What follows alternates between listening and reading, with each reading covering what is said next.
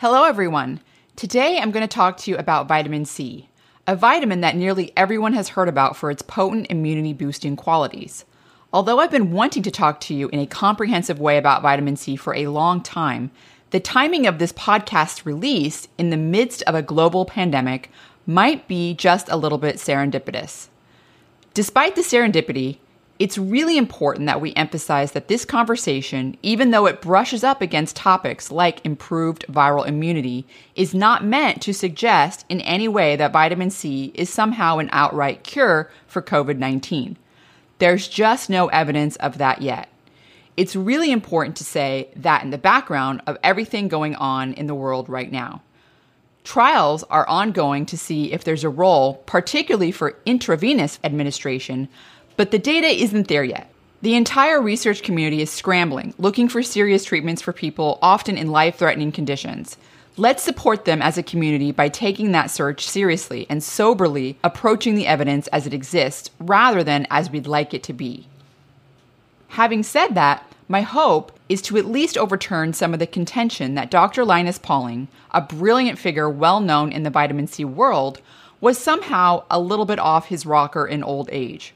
For those of you who don't know, Dr. Pauling was the Nobel Prize-winning chemist who found clinical evidence suggesting that high-dose intravenous administration of vitamin C is useful as a supportive treatment for cancer, as well as a method for mitigating the side effects of chemotherapy. In other words, Pauling was the vitamin C guy.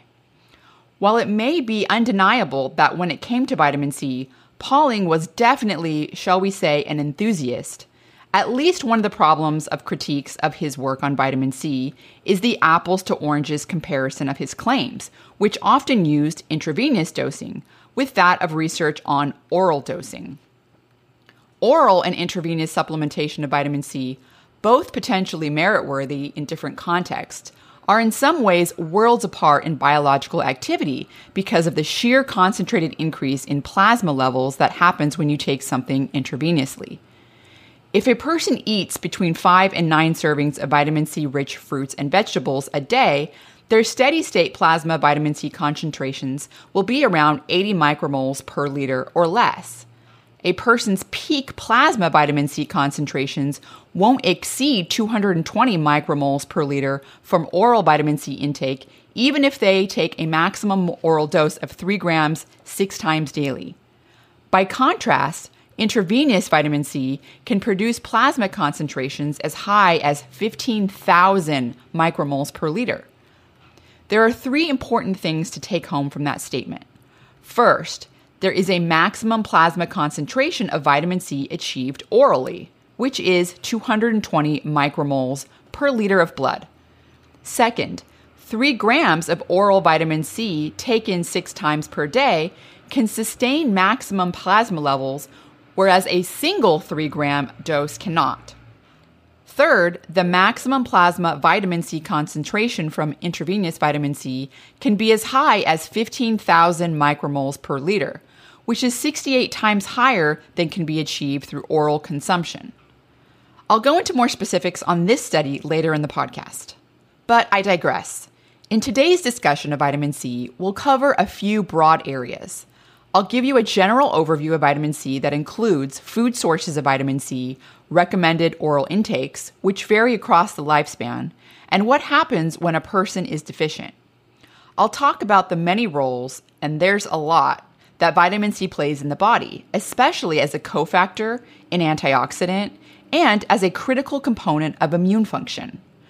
I'll describe the metabolic disposition of vitamin C. In other words, how the body metabolizes the vitamin and where it ends up, which is quite a bit different from most other small molecules. Then I'll talk about some really interesting data on intravenous administration of vitamin C. Although it's not the typical means of getting this essential vitamin, it offers promise as a therapeutic strategy against cancer and some other serious health concerns. As I alluded to earlier, I'll drill down on the role that vitamin C plays in viral defense.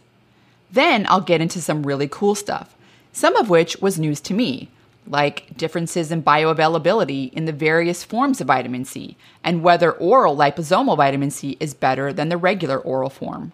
I'll bring up some concerns about whether vitamin C can blunt the effects of exercise, especially in terms of mitochondrial biogenesis and function, improved insulin sensitivity, glucose utilization, and enhanced immune function.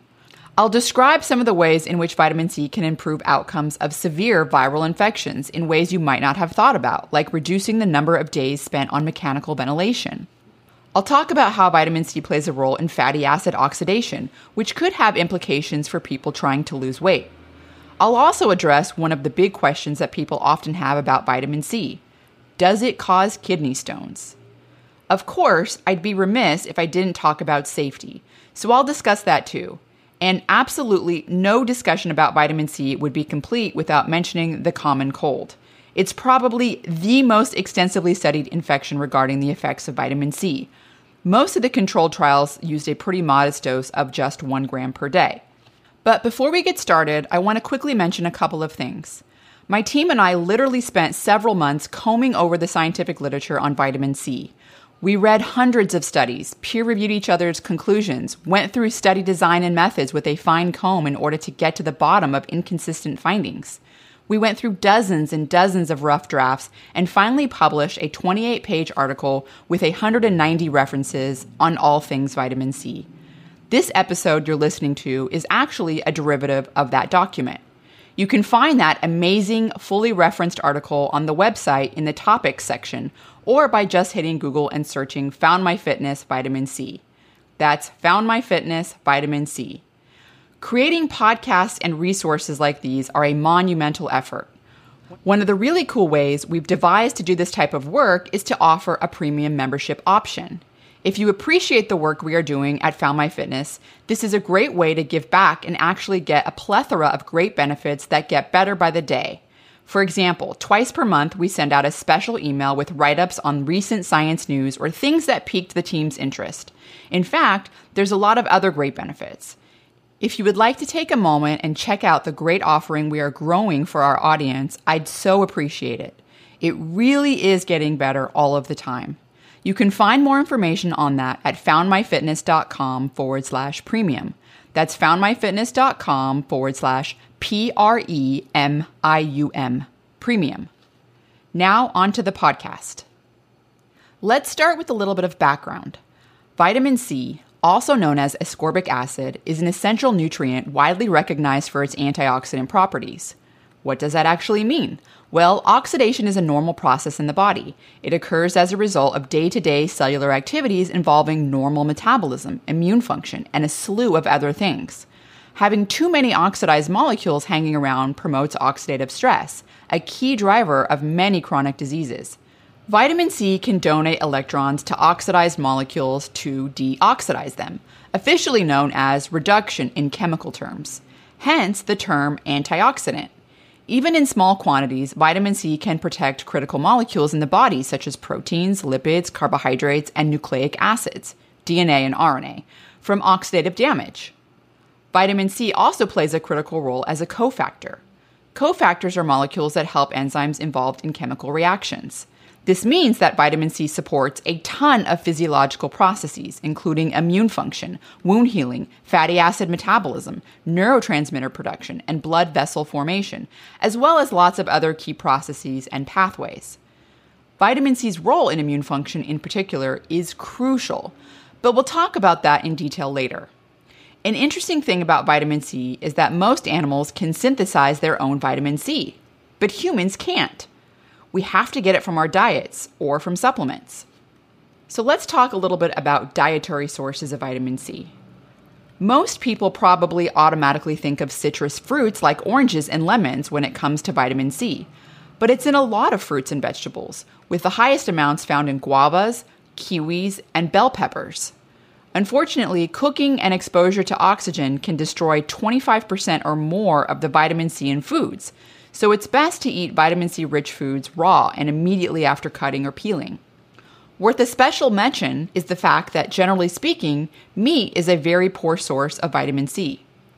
In fact, of more than 950 beef items listed in the USDA's Food and Nutrition database, only 21 items contain any vitamin C at all, and most contain tiny amounts that would be lost in cooking. Some organ meats, like beef spleen, lungs, and thymus, contain a little bit of vitamin C, but most people don't eat those cuts of meat. Eating an overly restrictive diet focused exclusively on meat could feasibly cause vitamin C deficiency. Recommended intakes of vitamin C for healthy people. How much vitamin C do you actually need? Well, that depends on a lot of factors, such as age, sex, and life stage. For example, needs are fairly high in infancy. They decrease slightly during childhood, and then they peak in early adulthood. Pregnancy increases a woman's vitamin C needs, but so does breastfeeding. That's because vitamin C is present in breast milk, where it acts as an antioxidant, which is pretty cool if you think about it. The recommended dietary allowance, or RDA, for healthy men is 90 milligrams per day. For women, it's 75 milligrams per day. Taking really large doses of oral vitamin C can cause some GI issues, such as diarrhea. So, at the other end of the recommendations is the tolerable upper intake limit, 2,000 milligrams per day, the amount that experts believe reduces the risk of these GI problems. It's interesting, however, that there really isn't any scientific evidence that vitamin C administered in doses up to 10 grams per day in adults is toxic or detrimental to health. A person's overall health or lifestyle factors influences how much they need too. For example, if a person smokes or drinks alcohol, they'll have higher needs than someone who doesn't. That's because smoking increases oxidative stress, increasing antioxidant needs. Alcohol consumption increases urinary vitamin C losses by nearly 50%, so higher intake might be needed to prevent deficiency. A few medical conditions increase a person's needs, including inflammatory bowel diseases like Crohn's or ulcerative colitis. And kidney failure really takes a toll on vitamin C levels, especially if a person is undergoing dialysis.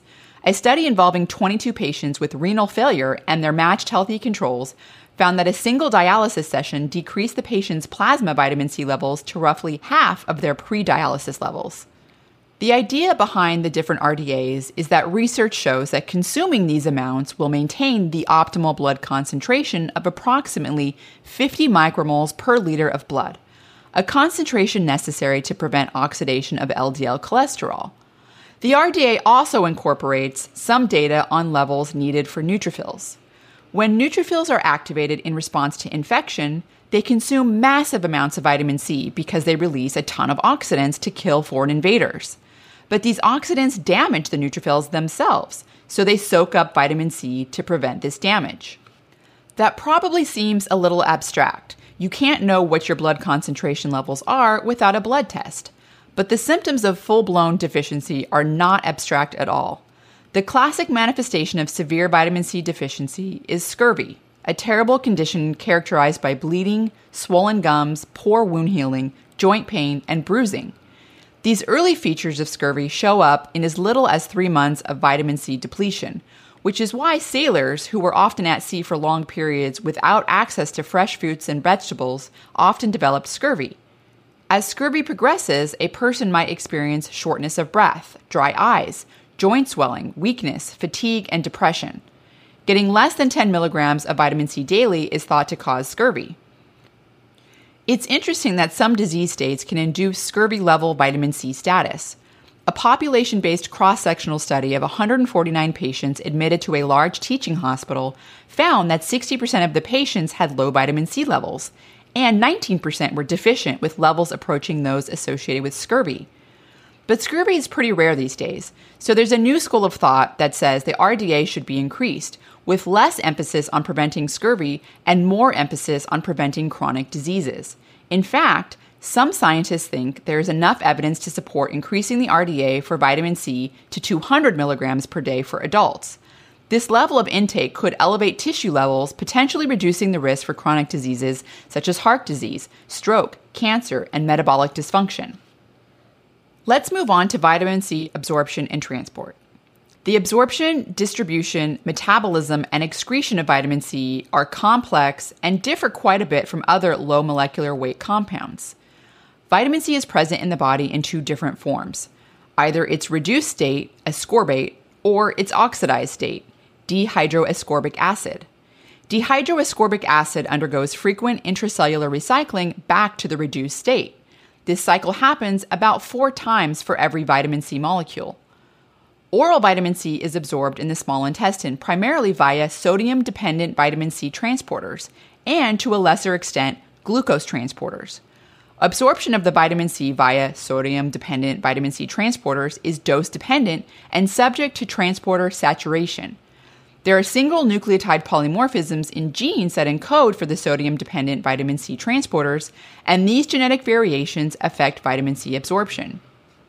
This brings me to an interesting side note. During the time when scurvy was rampant among sailors who all pretty much ate a similar diet, only about half of them came down with scurvy while the other half were unaffected, perhaps due to the genetic variation in the genes that encode for the transporters. For example, one polymorphism in the sodium-dependent vitamin C transporter results in a protein with 40 to 50% decreased ability to transport vitamin C into the cell. That could make a huge difference in a person's susceptibility to scurvy on a low vitamin C diet. So, back to transport and how vitamin C gets into the body's tissues. Dehydroascorbic acid competes with glucose for uptake via glucose transporters in the gut. That means its uptake might be impeded in a person with high blood glucose levels, like in diabetes. Fortunately, most tissues, including those in the gut, don't transport dehydroascorbic acid. Instead, with the exception of red blood cells, they use sodium-dependent vitamin C transporters to transport ascorbate. Red blood cells transport dehydroascorbic acid only, and they generate their own ascorbate via recycling. After vitamin C is absorbed, it enters the plasma and then gets distributed throughout the body's tissues. The concentration in different tissues varies, with the lowest amounts found in muscle, heart, and kidneys, and the highest amounts found in the brain and adrenal glands. In a classic example of body triaging based on needs, the brain retains vitamin C during times of deficiency at the expense of other tissues. Vitamin C can be broken down in the liver into various intermediate molecules, and in the end, vitamin C and its metabolites accumulate in the kidneys and are excreted in the urine. Urinary excretion is directly proportional to plasma concentrations. So that's how vitamin C gets into the body, but more importantly, how much gets in. In other words, how bioavailable is it? Well, that depends. It turns out that the bioavailability of oral vitamin C is both frequency and dose dependent. For example, a person who gets roughly 200 milligrams per day from food or supplements will have plasma concentrations averaging around 70 micromoles per liter of blood. That's because vitamin C's bioavailability maxes out at about 200 milligrams when given as a single dose. At 500 milligrams, the bioavailability decreases and excess vitamin C gets excreted in the urine. But that's not the end of the story. Even though bioavailability is diminished after 500 milligrams per day, plasma levels still increase after higher oral doses up to 3 grams, producing transient peak plasma concentrations that are 2 to 3-fold higher than those with 200 milligrams of oral vitamin C. The plasma levels peak at around 220 micromoles per liter and return to baseline after 24 hours. It's important to note that multiple high doses of vitamin C supplements in the 2 to 3 gram range, given 4 to 6 times per day, maintain plasma levels 2 to 3 times higher throughout a 24-hour period. A few studies suggest that oral bioavailability of vitamin C can be increased when consumed in liposomal form, but only in doses higher than 5 grams. Liposomal vitamin C doses less than 5 grams achieve similar plasma vitamin C concentrations as non-liposomal vitamin C. Liposomes are lipid particles that can encapsulate water-soluble substances like vitamin C. There aren't tons of studies along these lines, but a very small, single-blinded study with just 2 people showed that liposomal vitamin C dramatically increased plasma levels in a dose-dependent manner, whereas 20 grams of liposomal vitamin C increased peak plasma levels to approximately 320 micromoles per liter of blood. A 36-gram liposomal dose increased levels to 400 micromoles per liter. A slightly larger study with 20 people showed that a single 10-gram dose of liposomal vitamin C increased plasma levels to 300 micromoles, a concentration that is higher than the established peak concentration of 220 micromoles per liter. Not only that, the liposomal form took about an hour longer to reach the maximum vitamin C blood concentration, and its half-life was 2 hours longer, compared to free vitamin C, indicating increased bioavailability. Not only that, the liposomal form took about an hour longer to reach maximum vitamin C blood concentration, and its half-life was 2 hours more compared to regular vitamin C, indicating increased bioavailability. On the other hand, intravenous vitamin C bypasses intestinal absorption, which means that it also bypasses the saturable transport mechanisms. That means that the bioavailability of intravenous vitamin C is a lot higher than oral vitamin C, potentially reaching blood concentrations that are 30 to 70 times higher than can be achieved orally. For example, a clinical study involving 12 young adults found that plasma levels of vitamin C after taking a 1.25 gram dose of oral vitamin C reached about 135 micromoles per liter of blood, but they reached 885 micromoles per liter of blood with an intravenous administration of the same dose. Even when they increased the dose to 3 grams taken every 4 hours, peak blood concentrations with oral vitamin C only reached 220 micromoles per liter, but they reached 1,760 micromoles per liter for a single 3-gram intravenous dose. As I mentioned earlier, vitamin C is critical to immune function. Immune cells actively participate in eliminating pathogens such as bacteria or viruses from the body. Vitamin C is highly concentrated in immune cells, with neutrophils and leukocytes having roughly 50 to 100 times higher vitamin C concentrations than plasma. One of the early stages of the body's immune response to viral or bacterial infection involves neutrophil infiltration into an infected tissue, where the cells engulf the pathogens and initiate their removal. Neutrophils generate large quantities of reactive oxygen species, but the high levels of vitamin C present in immune cells protect them from reactive oxygen species-induced DNA damage, while also promoting neutrophil reactive oxygen species production. Vitamin C also appears to boost the immune system by promoting the proliferation of T cells and preventing T cell death. T cells are lymphocytes. They play a major role in driving immune response against pathogens such as bacteria or viruses. Lots of in vitro studies in mouse and human cell lines have shown that growing T cells in culture with vitamin C decreases cell death and might even enhance T cell development. Another aspect of immune function that vitamin C might be important for is modulating cytokine levels. Cytokines are really important signaling molecules that are produced in response to inflammation and infection. Lots of immune cells secrete cytokines. In studies in which mice are vitamin C deficient, the mice have increased pro-inflammatory cytokines, but giving the mice vitamin C normalizes cytokine production. Let's talk about some specific ways in which vitamin C might affect immunity. As I already mentioned, the common cold is probably the most extensively studied infection regarding the effects of vitamin C, with varied results. Much of this variation is due to the fact that a slew of factors such as age, dose, frequency, and duration of supplementation can affect the degree to which vitamin C can prevent or decrease episodes of the common cold. A meta-analysis of 23 clinical studies involving more than 6,000 participants sifted through these different factors and found that supplementation of at least 2 grams per day of vitamin C during a cold had a greater benefit compared to a dose of 1 gram per day. A sub-analysis of 5 of those studies showed that a higher dose of vitamin C supplementation was more effective against colds in children under 16 compared to adults. In adults, cold duration decreased 21% with 2 grams daily and decreased 6% with just 1 gram daily. But in children, cold duration decreased 26% with 2 grams daily and 17% with 1 gram daily. Another meta-analysis of 9 studies compared the administration of vitamin C as a prophylactic measure, in other words, before you get sick, versus a therapeutic measure. One group of participants took prophylactic doses of 1 to 3 grams every day over the course of several months, and then they took a therapeutic dose of up to 6 grams a day on the onset of cold symptoms. Another group only took the therapeutic dose. The prophylactic therapeutic combo reduced both the symptoms and the duration of a cold episode by about a half a day, but the therapeutic doses given only at the onset of symptoms had no effect. A larger meta-analysis of 29 trials involving more than 11,000 participants also looked into the use of vitamin C as a prophylactic.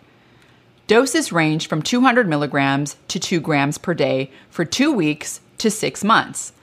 The relative risk of catching a cold when taking the prophylactic dose only decreased by 4%. Not much of an effect.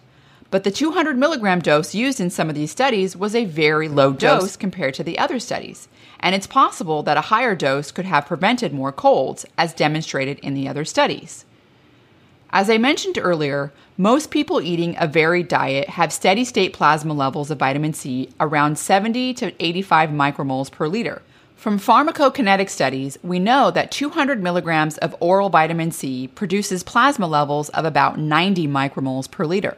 Not much of an increase over baseline levels. A single 1.25 gram oral dose produced plasma vitamin C levels of 187 micromoles per liter, which is a bit more significant. With both amounts, plasma concentrations returned to baseline values after 24 hours. A 3 gram oral vitamin C dose raised plasma levels to 220 micromoles per liter, a level much higher than steady state levels. When that 3 gram dose was taken every 4 hours, the plasma concentration of 220 micromoles per liter was maintained throughout the 24-hour period. The pharmacokinetic studies are very important to keep in mind when trying to interpret inconsistent data, and even more important when designing a clinical trial. To get a measurable effect, you are going to have to significantly raise plasma vitamin C levels over their normal steady-state levels. Two groups that seem to really benefit from prophylactic doses are endurance athletes and children. 6 trials involving more than 600 marathon runners, skiers, and soldiers reported 50% fewer colds among those who took supplemental vitamin C, suggesting that people who frequently participate in high-endurance exercise might be more responsive to supplemental vitamin C than others. And a comparison of 12 trials found a 13.5% reduction in cold duration among children compared to an 8% reduction in adults. Clearly, there are a lot of factors, such as participants' age, as well as supplement dose and duration, that can affect the outcome of vitamin C supplementation on the incidence and duration of the common cold. These factors contribute to a lot of the inconsistencies in the findings among the various trials.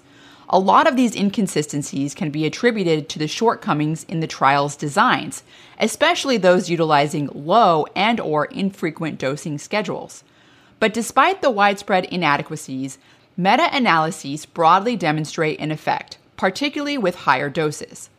Newer understandings of bioavailability might ultimately inform new trial designs that could still show a stronger effect, especially since plasma increases of low-dose vitamin C treatments are both transient and diminished, especially in trials that don't establish rigorous, frequent dosing schedules. Ideal trial designs will assess blood kinetics based on dosing every few hours after symptom onset and utilize larger doses up to 3 grams. So let's shift from colds to conditions that affect the lower respiratory system, primarily the lungs. The innate immune system of the lungs plays a really important role in the body's defense system because it protects the body from inhaled oxidants and pathogens. Vitamin C might help protect the lungs by boosting immune cell function and reducing oxidative stress. Some evidence shows that certain bacteria, like the ones that cause pneumonia, release large quantities of hydrogen peroxide into cells, inactivating inflammasomes. Inflammasomes are massive intracellular protein complexes that detect and respond to pathogens. Inactivating inflammasomes early on could weaken the immune response to lung infection. Vitamin C's role as an antioxidant could prevent hydrogen peroxide producing bacteria from inactivating the immune response in the lungs. As it turns out, vitamin C might be protective against many respiratory diseases, the 5th leading cause of death among people living in the United States. One very large study looked at the relationship between blood vitamin C concentrations and incidence of respiratory disease in more than 19,000 people between the ages of 40 and 79 years without histories of respiratory diseases. The participants were categorized based on their baseline blood vitamin C levels: less than 41, between 42 and 54, between 54 and 66, and more than 66 micromoles per liter of blood. And then they were followed for about 16 and a half years.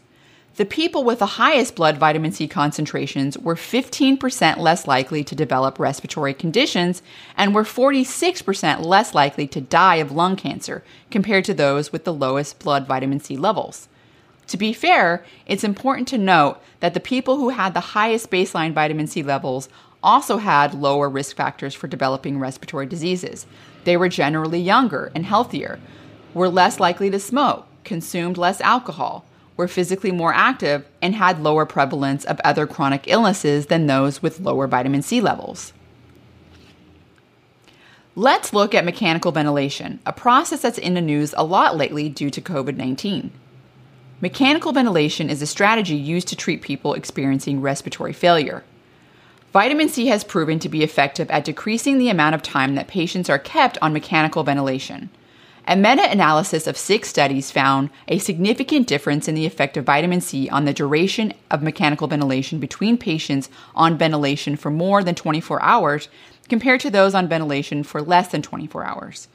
In 3 of those trials, 2 of which utilized intravenous vitamin C, patients were ventilated for more than 24 hours and given vitamin C spent 18% less time on mechanical ventilation compared to controls.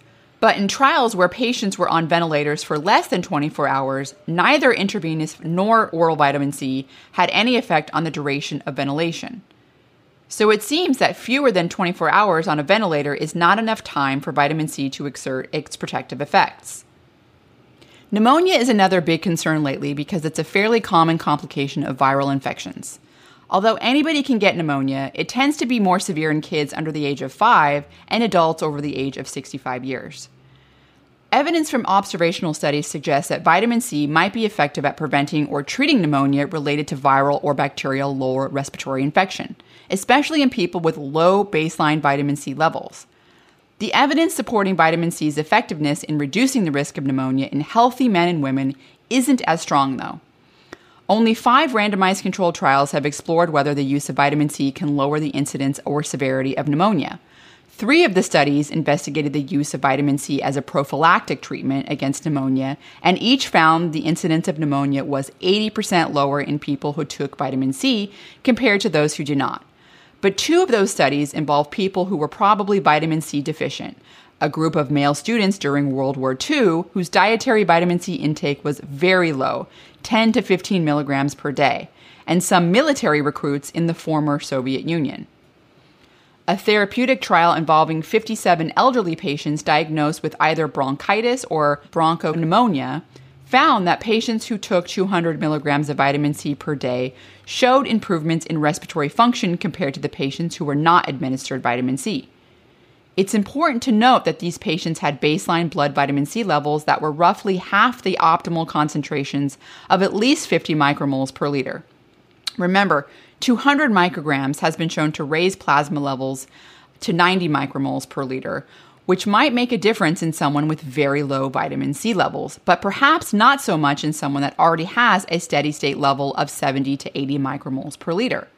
Taken together, these studies suggest that vitamin C might decrease the incidence of pneumonia in people who already have very low plasma levels of vitamin C. All right, let's look at asthma. Asthma is a common long-term inflammatory disease of the airways of the lungs that affects a person's ability to breathe. Roughly 1 in 13 people living in the U.S. has asthma, which is quite a lot of people. Unfortunately, very few studies have looked at the role of vitamin C in reducing the symptoms and severity of asthma attacks, and the findings have been mixed. One study involved 41 asthma patients whose average age was 26 years old. The patients took 1 gram of vitamin C or a placebo daily for 14 weeks. The patients who took vitamin C had fewer, less severe asthma attacks compared to the placebo group. But a separate study involved 300 asthma patients between the ages of 18 and 60 years who took 1 gram of vitamin C and 450 milligrams of magnesium chelate or a placebo daily for 16 weeks. Low blood magnesium levels have been implicated in the severity of asthma. At the end of the study, there was no evidence of beneficial effects on any outcome measure of asthma control. So obviously, more randomized placebo-controlled studies are needed to determine whether vitamin C might improve symptoms and reduce the severity of asthma attacks. These studies also need to determine if outcomes of asthma are altered by different doses of vitamin C, age, demographics, or varying baseline levels of vitamin C. Some evidence suggests that vitamin C might be protective against lung cancer, the second most common form of cancer among men and women living in the United States. A meta-analysis of 14 studies comprising more than 6,000 lung cancer cases found that vitamin C was not only protective, but also showed a dose-dependent effect. For every 100 milligram increase in daily vitamin C intake among men, the risk of developing lung cancer decreased 7%. Let's shift gears and talk about exercise-induced bronchoconstriction for a moment. It turns out that supplemental vitamin C might also mitigate some of the symptoms associated with exercise-induced bronchoconstriction, a problem that affects roughly 1/10 of the general population and as many as half of some of the competitive athletes. Basically, it's a narrowing of the airways that occurs in response to intense exercise.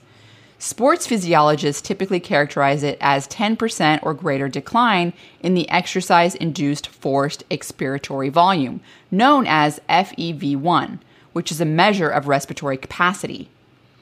A meta-analysis of 3 placebo-controlled studies found that when men and women between the ages of 7 and 28 years took between 0.5 and 2 grams of vitamin C immediately before exercise for 2 weeks, vitamin C reduced the FEV1 decline by more than 8%, indicating that vitamin C might help alleviate respiratory problems caused by exercise. Which brings me to the topic of exercise in general. Vitamin C might enhance exercise performance by reducing the potential negative consequences of excess reactive oxygen species, but there may be a flip side to that, which we will get to in a minute. Reactive oxygen species are highly reactive molecules produced not only during normal metabolic processes, but also during exercise, as a consequence of exercise-induced immune activation. Excessive exercise-induced reactive oxygen species can promote immune dysfunction, but the extent varies according to the duration and extent of exercise. For example, high-intensity exercise such as long-distance running, where you'd expect a lot of reactive oxygen species production, is linked to an increased incidence of upper respiratory infection. The flip side of this is that reactive oxygen species might actually mediate beneficial training adaptations as a part of a biologically useful signaling cascade. That means that vitamin C could blunt the beneficial training adaptations that reactive oxygen species might induce, such as increased mitochondrial number and function, improved insulin sensitivity and glucose utilization, and enhanced immune function, among others. Lots of studies have looked at the role that vitamin C supplementation has on exercise performance and physiological adaptations with varying results.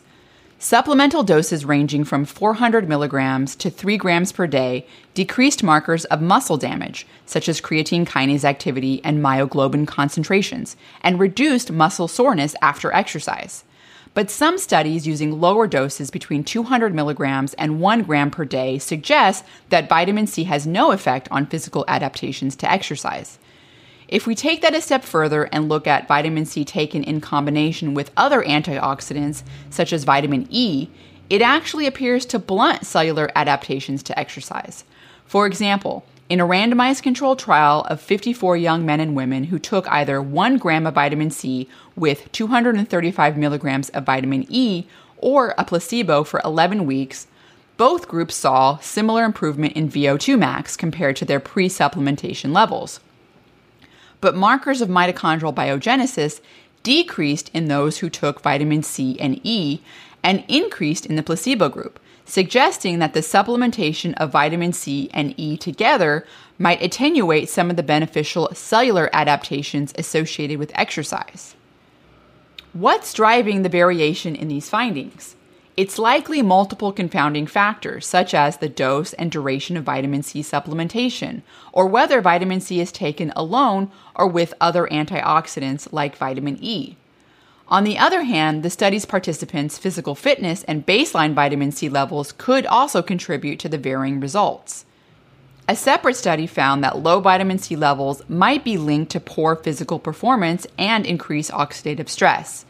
The study involved 100 men who were screened for vitamin C baseline values in blood. The 10 men having the lowest levels, about 35 micromoles per liter, and the 10 men with the highest levels, about 78 micromoles per liter, were assigned to two groups. The 20 participants performed aerobic exercise to exhaustion before and after 30 days of supplementation with either 1 gram of vitamin C or a lactose control. At the end of the study, the men with low baseline vitamin C levels had lower VO2 max levels compared to the high vitamin C group. However, the men with the low baseline levels did show some improvement in that they had reduced biomarkers of oxidative stress. Let's shift gears a bit and talk about another benefit of exercise that might be affected by vitamin C: improved insulin sensitivity. Just a single bout of exercise rapidly improves the body's ability to take up and utilize glucose. Some studies show that when vitamin C is taken with other supplemental antioxidants, it might attenuate these beneficial effects. For example, a study involving 40 men, 20 untrained, and 20 pre-trained, found that 500 milligrams of vitamin C taken twice a day, along with 400 IUs of vitamin E, reduced insulin sensitivity compared to a placebo. All the men in the study participated in an exercise training program of approximately 1 hour of cycling or running, plus circuit training 5 days a week for 4 weeks, along with daily supplementation. The exercise improved the men's insulin sensitivity only in the absence of antioxidants. But another study in 21 physically active men between the ages of 18 and 40 years who took 500 milligrams of vitamin C and 400 IUs of vitamin E or a placebo every day for 16 weeks showed that antioxidant supplementation had no effect on insulin sensitivity. The differences in these findings of these two studies might be due to the dose and duration of vitamin C and vitamin E supplementation in relation to exercise. The first study looked at supplemental vitamin C and E taken at 2 separate occasions during the day, but the second study supplemented vitamin C and E at breakfast only, likely a few hours before exercise. Since the half-life of oral vitamin C is only a few hours, it's possible that sustaining vitamin C plasma levels by consuming multiple doses of vitamin C throughout the day can blunt exercise-mediated improvements in insulin sensitivity. It will be important to uncouple the effects of supplemental vitamin C from vitamin E. Since both trials included both antioxidants, it is unclear whether vitamin C alone would blunt exercise-induced insulin sensitivity. Taken together, the inconsistencies in the findings of all these studies looking at the effects of exercise and vitamin C might be attributable to differences in the conditions of vitamin C intake, such as the dose, duration, and timing, as well as the exercise protocol. Another important variable is the addition of supplemental antioxidants, such as vitamin E, at doses that are considerably higher, as in 17 times higher than the RDA. Furthermore, supplementation of vitamin C might affect exercise-induced oxidative stress and training adaptations differently depending on an individual's baseline vitamin C levels. One of the things I alluded to before is how exercise influences immune function. Studies show that frequent, moderate to vigorous acute exercise sessions lasting about an hour can boost the body's immune system, but repeated high-intensity training or competition in endurance activities such as long-distance running can actually diminish it due to exercise-induced oxidative stress. In fact, quite a few epidemiological studies have linked endurance activities to a higher risk of upper respiratory infections. Some research has looked at the effectiveness of vitamin C alone or in combination with vitamin E as a means to increase immune cell function and oxidative capacity to protect against exercise-induced immune dysfunction, and the findings weren't that impressive. Generally, they found that supplemental vitamin C doses of 1 to 2 grams per day for 1 to 2 weeks didn't cause any improvements in immune function before or after prolonged exercise. But the results among those participating in high-endurance training were a little more promising, especially if vitamin C was given along with additional antioxidants such as vitamin E and beta-carotene. As I mentioned before, a meta-analysis of 6 trials involving more than 600 marathon runners, skiers, and soldiers reported 50% fewer colds, suggesting that people who frequently participate in high-endurance exercise might be more responsive to supplemental vitamin C than others.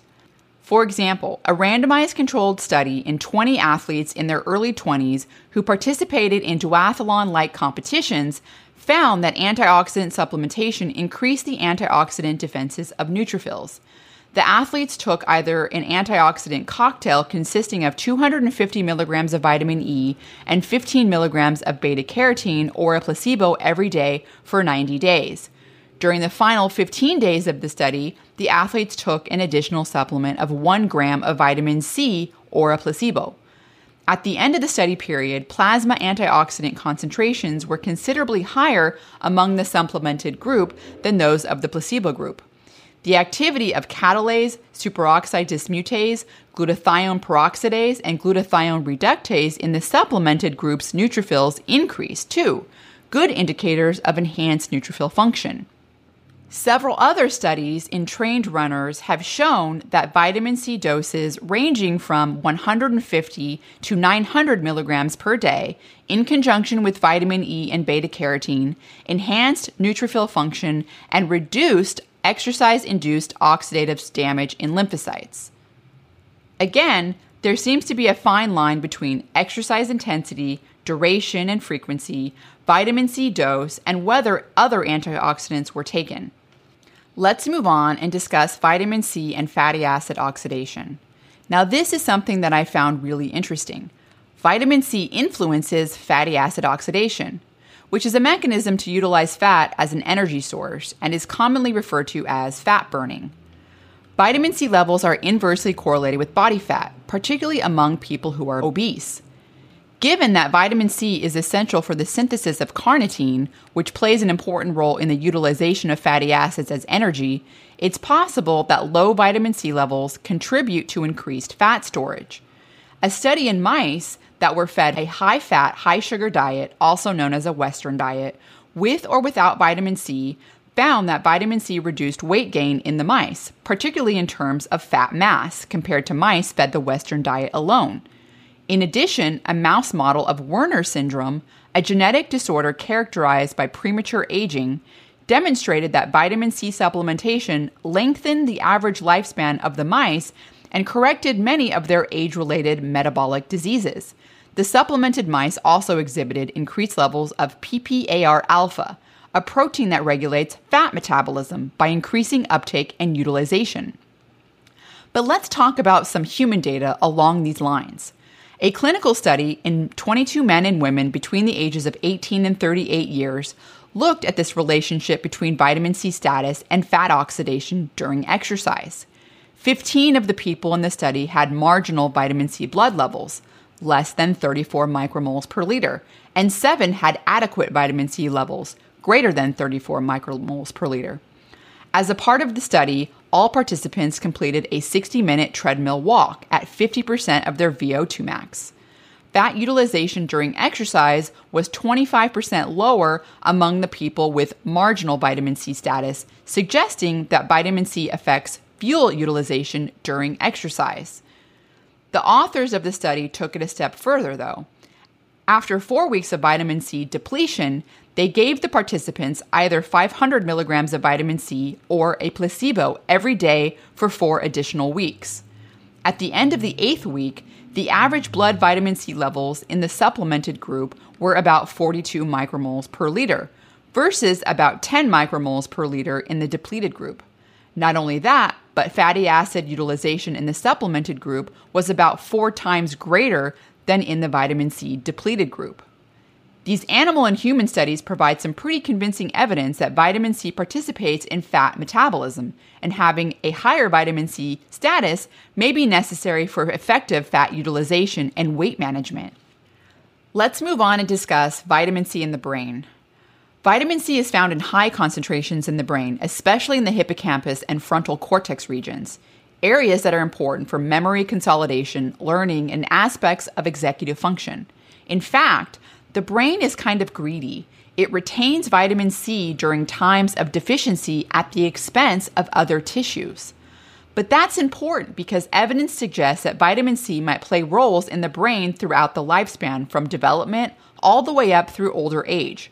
For example, studies in newborn guinea pigs have demonstrated that prenatal and postnatal vitamin C deficiency stunted hippocampal development in newborn guinea pigs by 10 to 30%. Studies in human fetuses and stillborn babies suggest an important role of vitamin C in brain development during gestation. For example, vitamin C levels were up to 11 times higher at 11 weeks gestation compared to adults, and full-term babies had at least 3 times higher vitamin C levels compared to adults. Vitamin C's antioxidant capacity might be beneficial in decreasing the risk of neurodegenerative diseases like Alzheimer's disease, Parkinson's disease, Huntington's disease, and multiple sclerosis by reducing brain oxidative damage, a key driver of neurodegenerative disease. A 10-year-long study involving nearly 5,400 participants who were at least 55 years of age looked at whether dietary intake of antioxidants was related to the risk of developing Alzheimer's disease.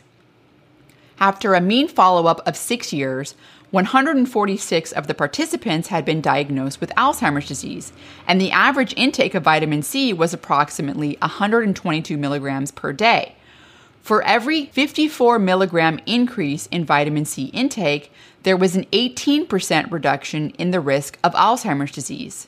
In smokers, the protective effect of vitamin C was even more robust, with a 35% decrease in Alzheimer's disease risk for every 54 milligram increase.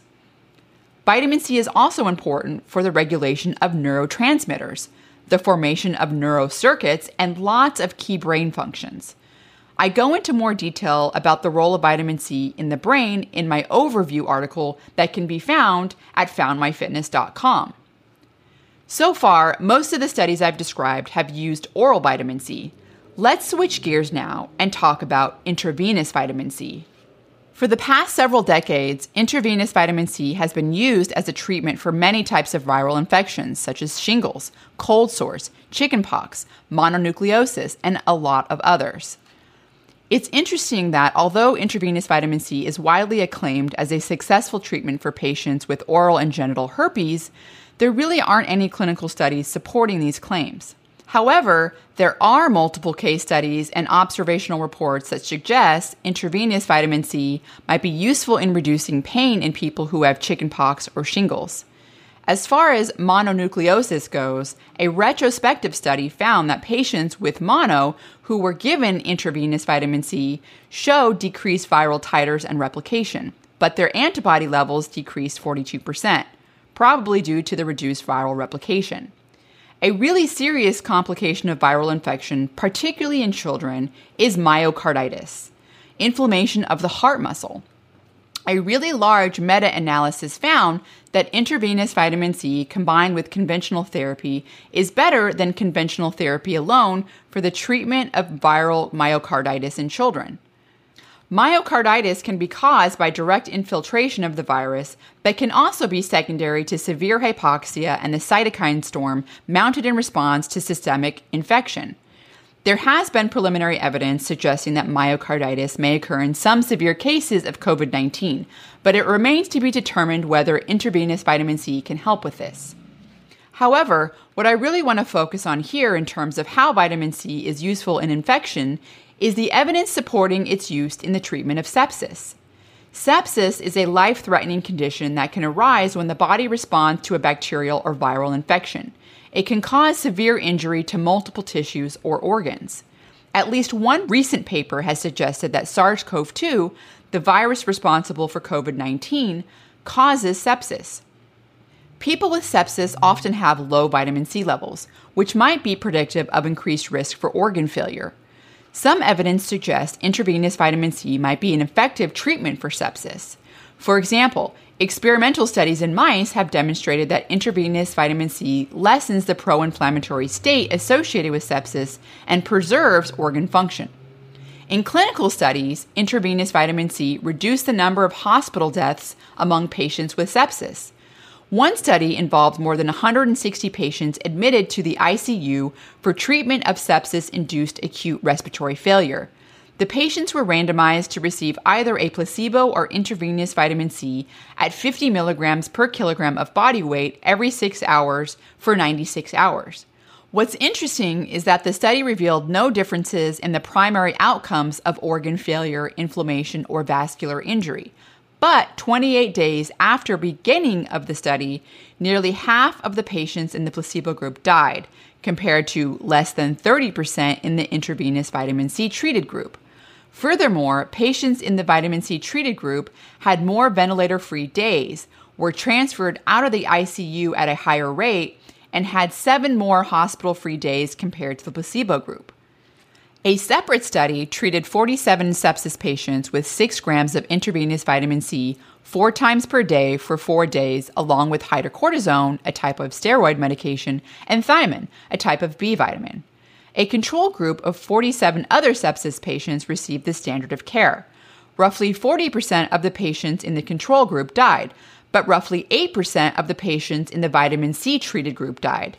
In addition, the treated group exhibited improved organ function compared to the control group. These studies suggest that intravenous vitamin C alone or in combination with other treatments like thiamine decrease the risk of organ failure and death in patients diagnosed with sepsis. Let's move on and talk about intravenous vitamin C as an adjunctive treatment to chemotherapy. I mentioned Dr. Linus Pauling earlier. Pauling was a Nobel Prize-winning chemist who found clinical evidence suggesting that high-dose intravenous administration of vitamin C is useful as a supportive treatment for cancer, as well as a method to reduce the side effects of chemotherapy. He pretty much put vitamin C on the nutritional map. Although Pauling's studies were heavily criticized due to lack of proper controls and standardization, many clinical studies have since suggested a beneficial use for intravenous vitamin C as adjunctive therapy for cancer, with many of the findings suggesting a trend in overall survival rate for patients administered intravenous vitamin C in conjunction with the standard therapy. Ongoing and future research will likely determine specific types and stages of cancer along with an appropriate chemotherapy regimen that would call for the use of intravenous vitamin C. That being said, intravenous vitamin C seems to improve cancer patients' quality of life. A study involving 39 patients diagnosed with terminal cancer who received 10 grams of intravenous vitamin C twice a week and 4 grams of oral vitamin C daily for a week found that patients reported improvements in physical, emotional, and cognitive status, as well as reduced fatigue, nausea, vomiting, pain, and appetite loss. Another observational study of 125 patients diagnosed with breast cancer, 53 of whom received 7.5 grams of intravenous vitamin C once per week in conjunction with their standard chemotherapy and radiation therapies, noted improved quality of life compared to patients who only received chemotherapy and radiation. Although these studies are purely observational, other clinical studies have indicated that intravenous vitamin C, when taken with standard chemotherapies, might improve the quality of life for patients, so again, more studies are needed along these lines. Let's change topics and talk about fertility and reproduction. So here's another interesting thing I learned about vitamin C. It appears to play a role in fertility. Infertility affects more than 180 million people worldwide. One of the contributors to male infertility is excess reactive oxygen species. Evidence suggests that vitamin C decreases reactive oxygen species and increases fertility due to its antioxidant activity. A study in 13 infertile men between the ages of 25 and 35 years who took 1 gram of oral vitamin C twice a day for 2 months found that compared to baseline measurements, the men's sperm count increased 58% and sperm motility increased 48%, indicating improved semen quality. Other studies showed that 1 gram of oral vitamin C increased sperm quality in men exposed to toxins such as lead or those found in cigarette smoke. Let's move on to cardiovascular health now. High blood pressure is a major risk factor for heart disease and stroke, 2 leading causes of death among people living in the U.S. Nearly half of all adults living in the U.S. have high blood pressure, and only about 1/4 of those have their blood pressure under control. Large population-based studies have found that vitamin C might protect against high blood pressure. A meta-analysis of 29 randomized placebo-controlled clinical trials involving more than 1,400 participants demonstrated that patients with high blood pressure who took an average of 500 milligrams of oral vitamin C per day for about 8 weeks showed significant decreases in blood pressure compared to those who took a placebo. Recent research suggests that intravenous vitamin C can reduce blood pressure in patients diagnosed with pre-hypertension, which is having blood pressure between 120/80 and 139/89. A study involving 26 patients who received 15 to 100 grams of intravenous vitamin C over the course of 80 minutes measured blood pressure at baseline and every 10 minutes during treatment. They found that the infusion reduced blood pressure 10 to 15 points in the first 10 to 20 minutes, but blood pressure returned to baseline by 30 minutes. The authors of the study suggested that this might have been due to the physiological effects of the infusion itself, a phenomenon known as venodilation.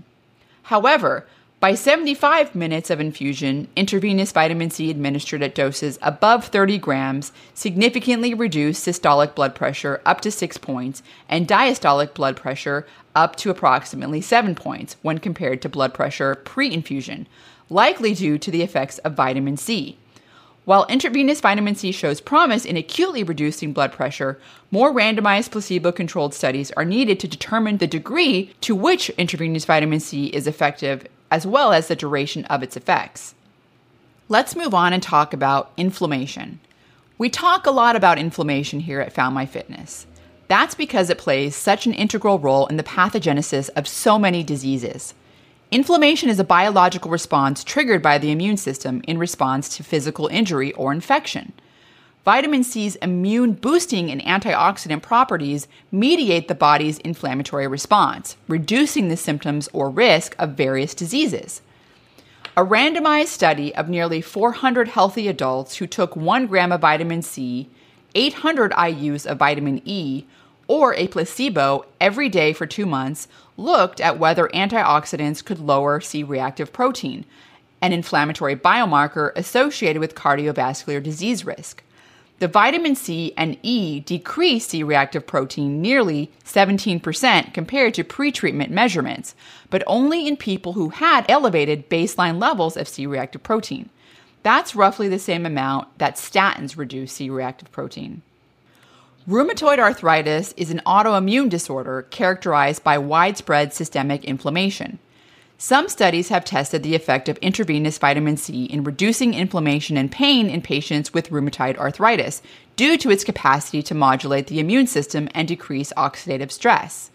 A study involving 11 female patients between the ages of 45 and 69 years who were diagnosed with rheumatoid arthritis and had been given intravenous vitamin C for varying durations found that women's C-reactive protein levels decreased 44% compared to levels before treatment.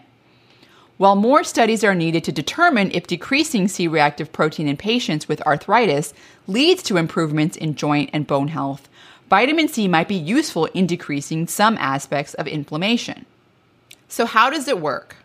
Well, vitamin C uses a lot of mechanisms to promote health. First of all, it directly influences immune activity. Immune cells actively participate in eliminating pathogens such as bacteria or viruses from the body. As I mentioned earlier, vitamin C is highly concentrated in immune cells, with neutrophils and leukocytes having 50 to 100 times higher vitamin C concentrations than plasma. The role of vitamin C in neutrophils is to serve as a potent antioxidant. One of the early stages of the body's immune response to viral or bacterial infection involves neutrophil infiltration into an affected tissue, where the cells engulf the pathogens and initiate their removal. Studies in animals and humans suggest that vitamin C plays an important role in facilitating neutrophil migration to sites of infection and overall neutrophil function. Neutrophils also generate large quantities of reactive oxygen species. As I mentioned before, this is important for neutrophil function, but it can damage the neutrophils in the process. The high levels of vitamin C present in immune cells promote the neutrophils' reactive oxygen species production while also protecting them from damage. Aside from enhancing immune cell function, in vivo studies have shown that vitamin C modulates cytokine levels. Cytokines are a class of proteins secreted by many types of immune cells. They are important signaling molecules produced in response to inflammation and infection. In mouse models in which mice are vitamin C deficient and have increased pro-inflammatory cytokines, giving the mice vitamin C normalized cytokine production. Vitamin C is also involved in the production of interferon in mice. Interferon is a type of cytokine that signals the body to initiate antiviral defenses. Vitamin C works through a variety of other mechanisms, such as blocking glucose uptake, which is really important in terms of cancer, generating hydrogen peroxide, and inhibiting viral replication. Most cancers rely primarily on glucose to generate energy through the process of glycolysis. Consequently, many types of cancers have increased glucose uptake. As I mentioned earlier, vitamin C is transported across cellular membranes by sodium-dependent vitamin C transporters and glucose transporters. The glucose transporters primarily import dehydroascorbic acid, the oxidized form of vitamin C, into cells. An in vitro study suggested that the import of dehydroascorbic acid into cancer cells can cause oxidative stress and decrease cancer cell viability. Some of the glucose transporters have a greater propensity to transport dehydroascorbic acid into cells over glucose. As a result, high concentrations of dehydroascorbic acid derived from vitamin C might inhibit glucose uptake into cancer cells and therefore hinder cancer cell fuel utilization needed for survival and growth. While vitamin C acts primarily as an antioxidant at physiological concentrations of approximately 50 micromoles per liter, pharmacologic doses of intravenous vitamin C greater than 1 gram generates hydrogen peroxide, a type of reactive oxygen species that can damage DNA, RNA, and proteins, leading to tissue damage. Multiple studies suggest that high-dose intravenous vitamin C can assist in cancer cell death, primarily due to the formation of hydrogen peroxide. Some evidence suggests that vitamin C generates hydrogen peroxide by interacting with high levels of iron found in cancer cells. Cancer cells often have lower levels of enzymes involved in the detoxification of reactive oxygen species compared to healthy cells, potentially increasing oxidative stress and causing cancer cells to die. It's important to note that successive treatments with high-dose intravenous vitamin C do not increase pro-oxidative markers in healthy people, suggesting that normal cells aren't damaged by the burst of hydrogen peroxide produced by the intravenous vitamin C. Vitamin C also interferes with the replication of viral particles. One in vitro study showed that intravenous vitamin C infected cells that were incubated for 4 days with 150 micrograms per milliliter of vitamin C decreased parameters of virus production such as reverse transcriptase activity by 99% and P24 antigen levels by 13% compared to untreated cells. Another in vitro study showed a dose-dependent effect of vitamin C to kill influenza viruses with a vitamin C concentration of 2.5 millimoles per liter, eliminating 90% of the virus present, and a concentration of 20 millimoles per liter, fully blocking viral replication. A really interesting study using a vitamin C deficient mouse model demonstrated that these mice had increased pro-inflammatory cytokines and a 10 to 15-fold increase in viral titers in their lungs during viral infection compared to normal mice. 1 week after the mice developed a viral infection, all of the vitamin C deficient mice had died, but all of the normal mice survived. When vitamin C deficient mice were supplemented with vitamin C prior to viral infection to achieve plasma levels of approximately 80 to 100 micromoles, similar to that of normal mice, there was no increase in viral titers in their lungs, and the production of antiviral cytokines increased. This study showed that supplementation with vitamin C prior to viral infection protected the formerly deficient mice from death. Let's talk safety. As I mentioned earlier, a tolerable upper intake of 2,000 milligrams of oral vitamin C per day has been established because vitamin C can sometimes cause GI problems such as diarrhea. For most people, however, vitamin C intakes at doses above the RDA for oral vitamin C are well tolerated and safe. But vitamin C supplementation is not a good idea in some medical conditions. For example, people who have hemochromatosis or whose iron levels are abnormally high should exercise caution when considering vitamin C supplementation due to its propensity to improve the absorption of dietary iron. Intravenous vitamin C is well tolerated and has low toxicity. The most commonly reported side effects include mild to moderate nausea, headache, and dry mouth. Less common side effects include fatigue, hypertension, loss of appetite, and hyperglycemia. Some serious side effects have been reported with high-dose intravenous vitamin C in patients with cancer. In addition, people who have a deficiency in the enzyme glucose-6-phosphate dehydrogenase are at risk of hemolysis, the rupturing of red blood cells, when given high doses of intravenous vitamin C. It's worth noting that the intravenous doses used in these studies were 40 grams or higher. Other case reports have indicated that when given at a dose between 1 to 10 grams, intravenous vitamin C can reduce hemolysis. Therefore, it's possible that at lower doses, intravenous vitamin C is safe in people with glucose-6-phosphate dehydrogenase deficiency. Let's talk about kidney stone risk. A huge concern for many people is the perceived risk of developing kidney stones when taking high oral doses of vitamin C. Some studies have suggested that vitamin C intake is a risk factor for kidney stones due to the formation of oxalate, which is an end product of vitamin C metabolism. The kidneys typically filter oxalate and excrete it in the urine, but when high amounts of oxalate are present, it can form crystal structures with calcium. These crystal structures can lead to the formation of solid masses that can promote the formation of kidney stones.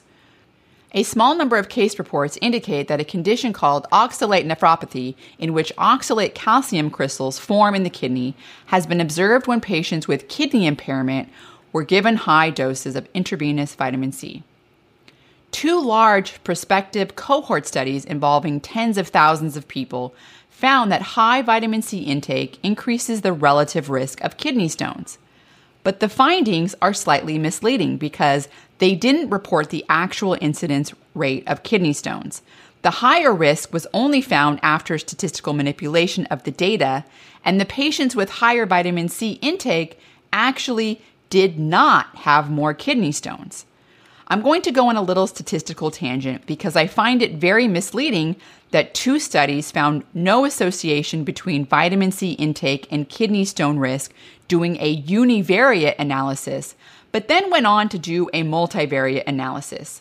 Normally, multivariate analysis is great, but if you find no statistical significance on univariate analysis, there is no point in going to do multivariate analysis. When you do a multivariate analysis, you transition from actual patients who experienced actual events to theoretical patients who experienced theoretical events. Who cares if there is a theoretical risk of vitamin C and kidney stones when in reality, those with high vitamin C intake did not experience any more events of kidney stones than those with lower vitamin C intake? These findings make me think that the body has a compensatory mechanism to prevent kidney stones when high amounts of vitamin C are consumed. The increased risk is theoretical when factoring out those compensatory factors. Okay, end of rant. Another prospective cohort study in more than 48,000 Swedish men found that the men's risk of developing kidney stones was 0.16% per year among men who did not supplement, but was 0.3% per year among those who did, which is a statistical difference with no clinical significance. In other words, a person in this study who supplemented with vitamin C can expect a kidney stone every 323 years, whereas a person who did not supplement with vitamin C can expect a kidney stone every 613 years. Studies of high-dose intravenous vitamin C in cancer patients have not reported any impairments in kidney function. Taken together, these studies suggest that high-dose vitamin C might lead to kidney stones in patients with pre-existing kidney impairments. But vitamin C poses a relatively low risk of developing kidney stones in most healthy people. Woo! Let's round this up. Vitamin C is widely recognized as a potent antioxidant and a critical component of the immune system. It participates in a boatload of biological processes and pathways and affects multiple organ systems. Recommended intakes for vitamin C vary according to age, sex, and life stages of healthy people, but higher intakes, especially in quantities achieved with supplemental vitamin C, are associated with reduced risk of developing a vast array of acute and chronic diseases ranging in severity from the common cold to cancer, cardiovascular disease, and neurodegenerative disorders. On the other hand, low vitamin C intake and subsequent deficiencies impair key biological processes and pose increased risk for certain conditions such as decreased fat utilization during exercise and increased severity of Alzheimer's disease. Vitamin C might be especially beneficial for critically ill people, particularly those with viral infections who commonly have lower blood levels of vitamin C compared to healthy people. The effects of intravenous vitamin C differ considerably from those achieved with oral intake because of the huge concentrated increase in plasma levels that occurs with intravenous administration. As a result, intravenous vitamin C offers promise as a therapeutic strategy against certain types of cancer and infections that oral supplementation cannot achieve. With some exceptions, both oral and intravenous vitamin C supplementation have been shown to be safe, well-tolerated, and have low toxicity. The seemingly contradictory findings from much of the research on vitamin C appears to arise from differences in study design, populations, dose, and delivery modalities, as well as a host of other factors. Future studies based on consistent, equivocal study designs are necessary to elucidate the full potential of vitamin C in benefiting human health. That's it. Thank you so much for listening today. If you know someone who can benefit from this information, please share this podcast with them. To learn more about vitamin C and other topics, visit my website at foundmyfitness.com and look for the topics drop-down at the top of the homepage.